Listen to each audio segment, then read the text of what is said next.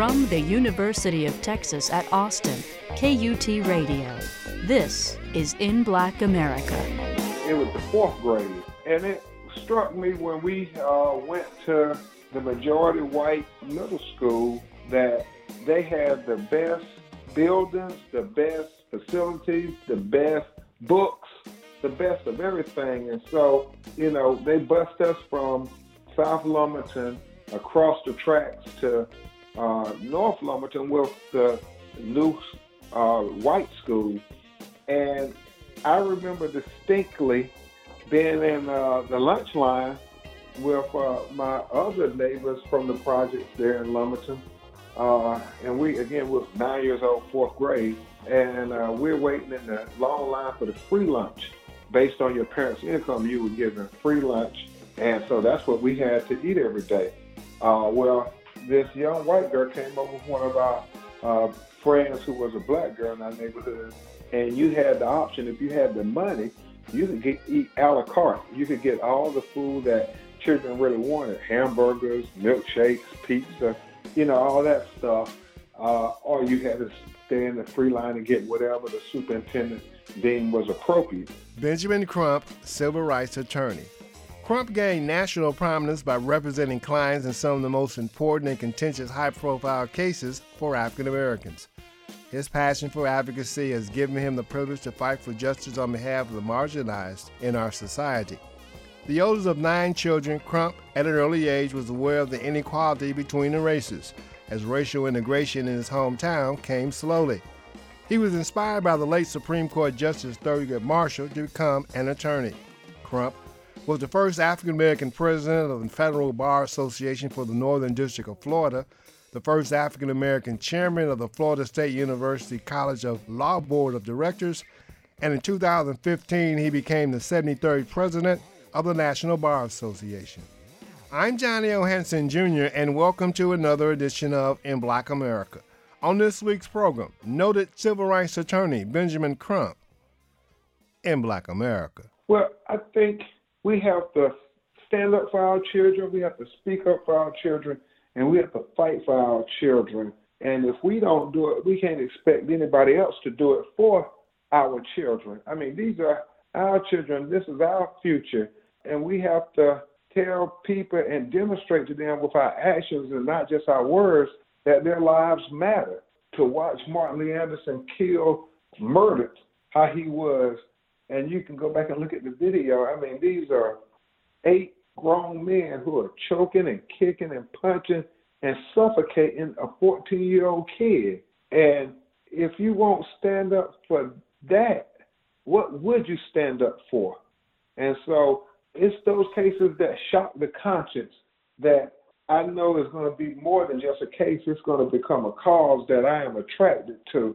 Civil rights attorney Benjamin Crump has become a household name in the African American community. In 2012, he first came to national prominence by representing the family of Trayvon Martin, the unarmed African American 17-year-old that was fatally shot by a neighborhood watch volunteer. Since then, Crump has represented the family of Alicia Thomas, Michael Brown, Tamir Rice, and Corey Jones. Born in Lumberton, North Carolina, Crump grew up in an extended family and was raised by his grandmother. He moved to Florida to attend high school. In 1992, he earned a bachelor's degree in criminal justice from Florida State University and his law degree in 1995 from Florida State University College of Law. Crump believes in fighting to preserve the advances in justice and equality that people of color achieved during the civil rights movement. On that note, the day this interview was scheduled, Crump had just got off the phone with the family of Anthony Wall, who was manhandled by a police officer at a Waffle House in Warsaw, North Carolina. I'm good. I am stopped here and went into a hotel, and so they were kind enough to let me be here to do our 15-minute interview. Okay. I'm just reading about the recent incident at the Waffle House. Did they call you? Yes, because, we're representing Shakisha Clemens, and that happened from a matter that started at the Waffle House. And so what I'm trying to look at is there a pattern here based on discrimination where they call the police on African Americans, and the police then violate their civil and human rights based on what we see on these horrible videos. Is this Warsaw, North Carolina, close to where you grew up? I don't think so. I'm not sure. It may be closer to Charlotte. When I say closer to Charlotte, Charlotte is about an hour and 45 minutes from Lumberton. So Warsaw is somewhere between Lumberton and Charlotte. Having been involved in these type of incidents and in the litany of incidents, what do you see going on today? I think that it is an extension from what is happening at the highest levels of our national leadership. I think that when you have rhetoric coming from the president about certain people from African countries and Haiti, when you have rhetoric coming from the White House that, there were good people amongst white supremacists who were preaching hatred and intolerance, when you have leadership at the highest level within the Department of Justice saying that they're not going to protect people's constitutional rights to voting, and they're not going to protect people's civil rights from being abused by police departments, no matter how objective the abuse is, and it's clearly demonstrated, then I think that's what's going on in America. It has emboldened people to act on their worst denominators amongst us, whether that be implicit biases, prejudices, discrimination, or just outright ignorance. What was it about the law that initially attracted your attention when you were in the 5th grade? Well, actually, it was the 4th grade. 4th grade, okay. Yes, sir. And it struck me when we went to the majority white middle school that they had the best buildings, the best facilities, the best books, the best of everything. And so, they bused us from South Lumberton across the tracks to North Lumberton with the new white school. And I remember distinctly being in the lunch line with my other neighbors from the projects there in Lumberton. And we was 9 years old, 4th grade. And we're waiting in the long line for the free lunch. Based on your parents' income, you were given free lunch. And so that's what we had to eat every day. Well, this young white girl came over with one of our friends who was a black girl in our neighborhood. And you had the option, if you had the money, you could eat a la carte. You could get all the food that children really wanted, hamburgers, milkshakes, pizza, all that stuff. Or you had to stay in the free line and get whatever the superintendent deemed was appropriate. Well, this young white girl pulled out a $100 bill, and she said to us that we didn't have to wait in that long line. She would get us all lunch.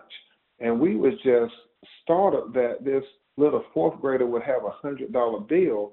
I remember thinking my mother, who worked 2 jobs, would have to work all week to get $100. But here this little 4th grade white girl had it, and she said it was her allowance and that she could do whatever she wanted with it. And to prove to us that she really could, she bought us lunch.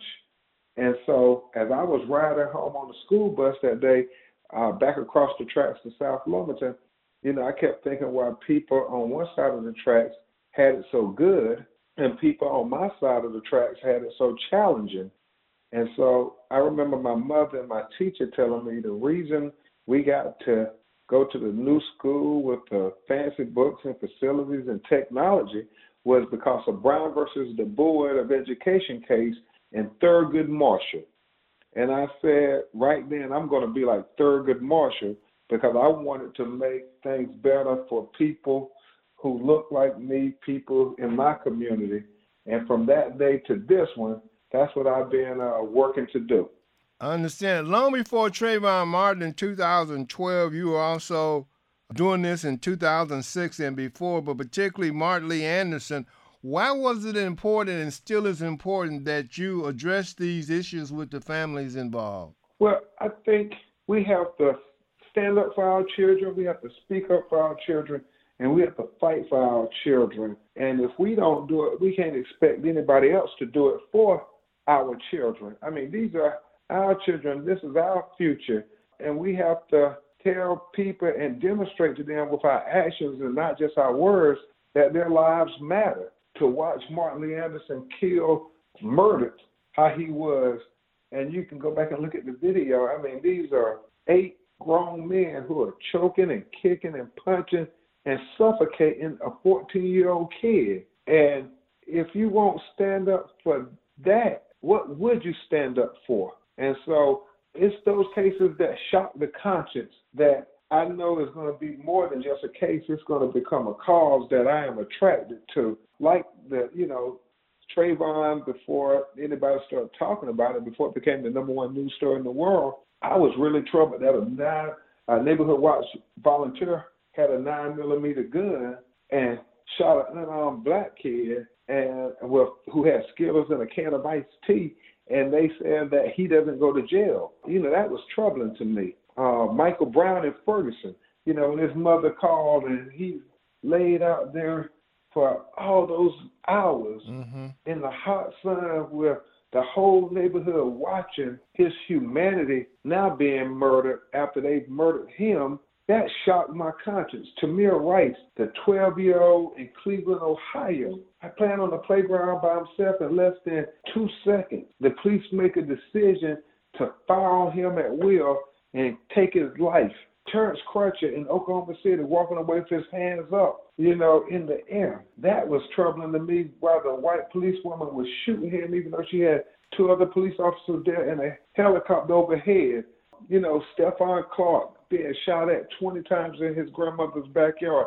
All these things shock the conscience. And I think based on God's blessings with the education and the law degree and the platform that, it's like Dr. Martin Luther King said, we as moral people have an obligation to oppose injustice when we see it. I always like to tell people very clearly, neutrality in the face of injustice is in and of itself an injustice. Because if you say, I'm not going to get involved, I'm not going to take a side, well, you just took a side by not doing anything. Mr. Crump, I find it interesting, far be it that, I am no way against police officers or anti-police, but I find it interesting, one particular thread or statement, once these incidents happen, the officers say they were in fear of their life. My question is, if you become a police officer, there should be a certain level of confidence in your ability to not be fearful of the people you're supposed to serve and protect. Yeah, and that's troubling on so many levels when you think about it, because the very highest institutions in our land have condoned this mentality. I mean, the United States Supreme Court in Graham v. Connor and Tennessee Gardner says, as long as the police say these 3 little magic words, no matter how unreasonable it is how they murder us, all they got to say is, I felt in fear, I felt threatened. And then they say, you can't Monday morning quarterback the police and all this craziness. Well, how about the police who are given such a great ability as to use deadly force? I mean, that's an awesome power you give somebody to legally take their life.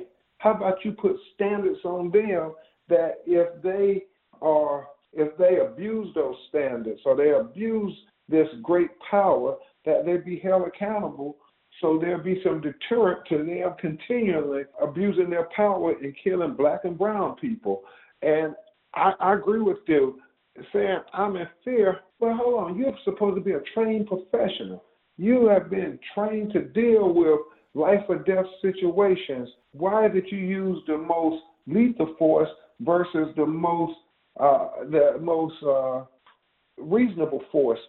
For instance, with all these young white men who have been confirmed mass murderers, whether it's the Parkland school where he shot and killed the 17 children, they took him alive, whether it's the Austin, Texas situation where he bombed multiple homes, taking multiple lives, they followed him and took him alive. And we can't forget Dylan Roof, the white supremacist who went into a church in South Carolina and killed 9 of the most innocent people you could ever find. In fact, he, in the later interviews, he said he felt bad about killing them because they were so nice to him. Well, not only did they not take him alive, but they took him to Burger King to get a burger and fries.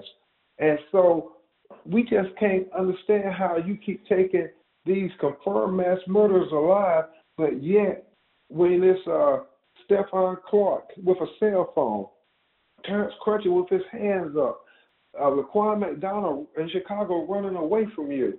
You know, all these instances over and over again where you keep killing unarmed black men and you say you had to use the most lethal force, but yet with these young white men, you never use lethal force.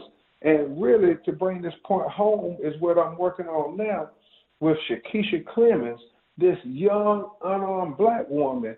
And I mean, when you think about it, the Waffle House mass murderer in Tennessee was detained with more respect and more consideration than this young unarmed black woman. And don't take my word for it. I want everybody to go look at the video of Shakisha Clemens and look at how they assaulted her just for her asking for the corporate phone number to complain about her and her friends being discriminated against. I mean, they assaulted her. These 3 police officers slammed her to the ground. They threatened to break her arm. They literally choked her, not the chokehold, but put a hand to throat. They disrobed her, exposing her breast. I mean, they violated her civil and human rights grossly. And yet, people are trying to say that's appropriate when it comes to interaction by 3 police officers with a young, unarmed black woman.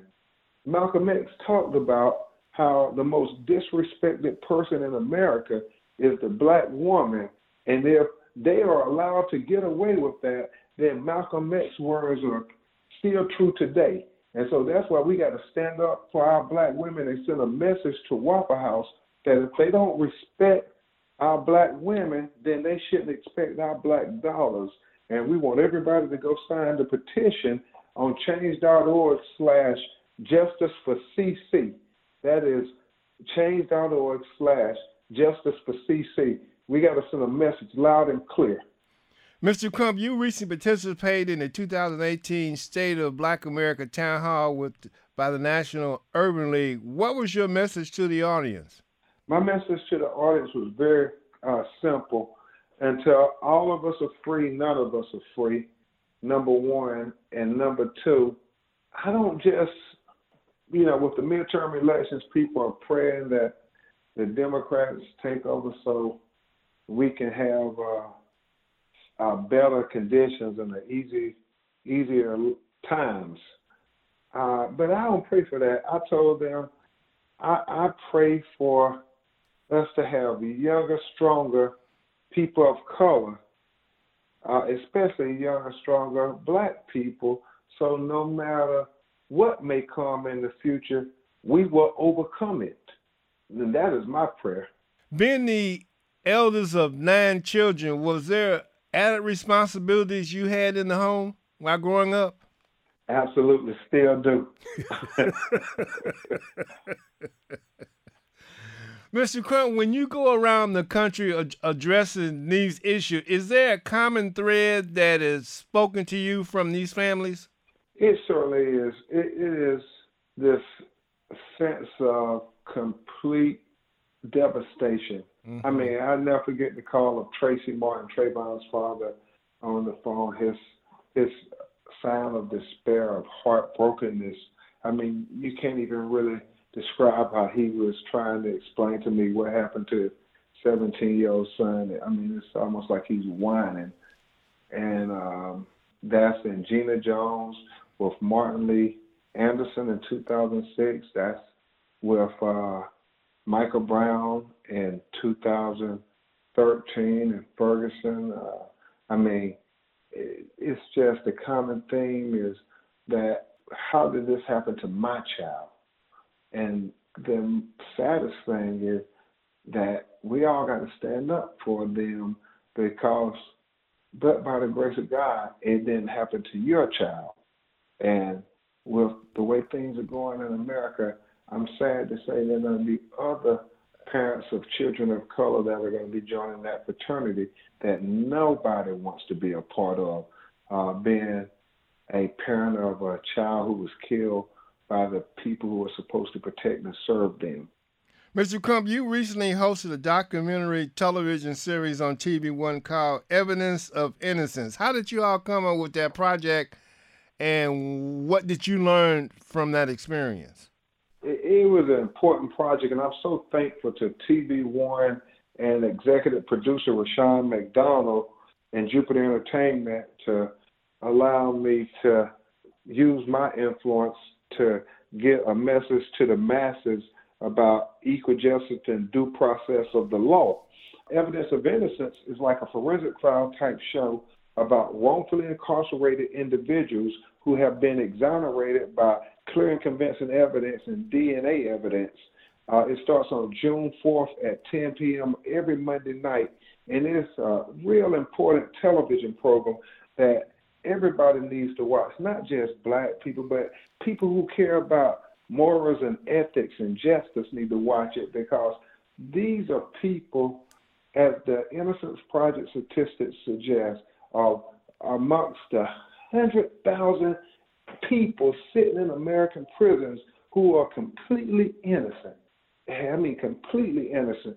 And unfortunately, most of them are black people, especially black men, who, as I tell people when I speak around the country, the easiest thing in the world to do in the American criminal justice system is to convict a black and brown person of a crime.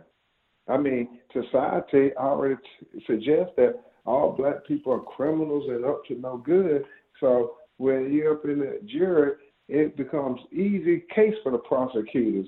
And so with this television show, my hope is that people will have it affect their hearts and minds, so when they are a potential juror one day, they'll be in that jury room and they just won't take the police word and the prosecutor word as the gospel and then discount or discredit the little minority people who are poor as being liars or untrue, and make sure they get their full constitutional rights, that before you take away their liberty and send them to prison, that they have to be convicted guilty beyond a reasonable doubt. Well, in these cases, you see that the prosecutors were misleading people, were outright lying in some instances, and the fact that these people spent 10, 20, 30 years in prison for malicious prosecution. And they're doing this to our brothers and sisters. And the message is twofold. Number one, this could happen to you or your loved ones. And number two, when you watch this story, it's different from all these other legal criminal reenactment shows that's technical. This is an inspirational show, because the people who American society tried to define as the worst amongst society, when you see how they fought and never lost their faith, and when they came out of being locked away in a cage for a crime they didn't do, they weren't spiteful and vengeful and bitter. They were all about trying to get back to their life and make a difference in their family and their communities. And it turned out they were actually the best that society had to offer. And so that's what's so special about this television program. Two more questions, Mr. Crump. 2 decades later, they have yet to solve the murder of Christopher Wallace, Biggie Small, or Tupac. Why is that important that these particular incidents come to justice? Well, I was fortunate enough to host a 6-part television series on A&E called Who Killed Tupac? Mm-hmm. And in that case, where I did it again, I try to only do things where I use my influence to talk to larger societal issues. Tupac was one of the most successful, well-respected, most famous celebrities, hip-hop artists of his time. But when they killed him in Las Vegas in 1996 in the aftermath of a Mike Tyson fight, he was treated like a lot of other young black men and men of color in America who don't get due process of the law, who don't get a fair investigation, who don't get fair prosecution. And so it was important to send that message because even though it was a very entertaining show, it was a very informative show teaching people about their rights and talking about equal justice and equal access to the courts and due process of the law.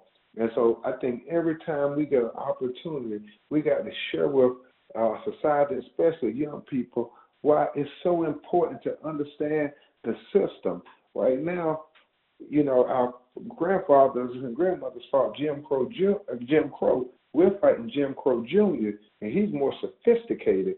And we got to make sure our children are more intelligent than those who will seek to oppress them. Mr. Crump, final question. What as we as society need to do to turn the tide on this, and I call it assault against young African Americans, male and female? Well, I think what we have to do is do like the young people in Sacramento, California are doing. They continue to show up at those city council meetings and disturb the peace and say, we won't go on with business as usual, because if we go on with business as usual, that means you all keep killing us. So we're going to make us be on the agenda every week, every day. You all are going to have to think about until you do something to achieve justice for Stephon Clark and Terrence Crutcher and Alton Sterling and Philando Castile, Corey Jones in Florida. Until you do these things, we're going to continue to make ourselves on the agenda. We're going to continue to tell people like Waffle House, you won't get our business unless you respect our black women. I mean, we just got to do something, take a stand. Everybody has a role to play. I don't expect everybody to be on the front line with me and the young people from Black Lives Matter, but we all have a role to play. And whether you're in a corporate setting, you can encourage mentorship and mentorship. You can also write letters to the editor and letters to the mayor to say, I'm disturbed about the police officer shooting a black boy in the back. I'm disturbed about the number of convictions that our prosecutors do disproportionately in the black community versus other communities. We all could do something because, as Martin Luther King said, moral people have an obligation to oppose injustice when we see it. Benjamin Crump, civil rights attorney. If you have questions, comments, or suggestions as to future In Black America programs, email us at inblackamerica@kut.org. Also, let us know what radio station you heard us over. Remember to like us on Facebook and to follow us on Twitter.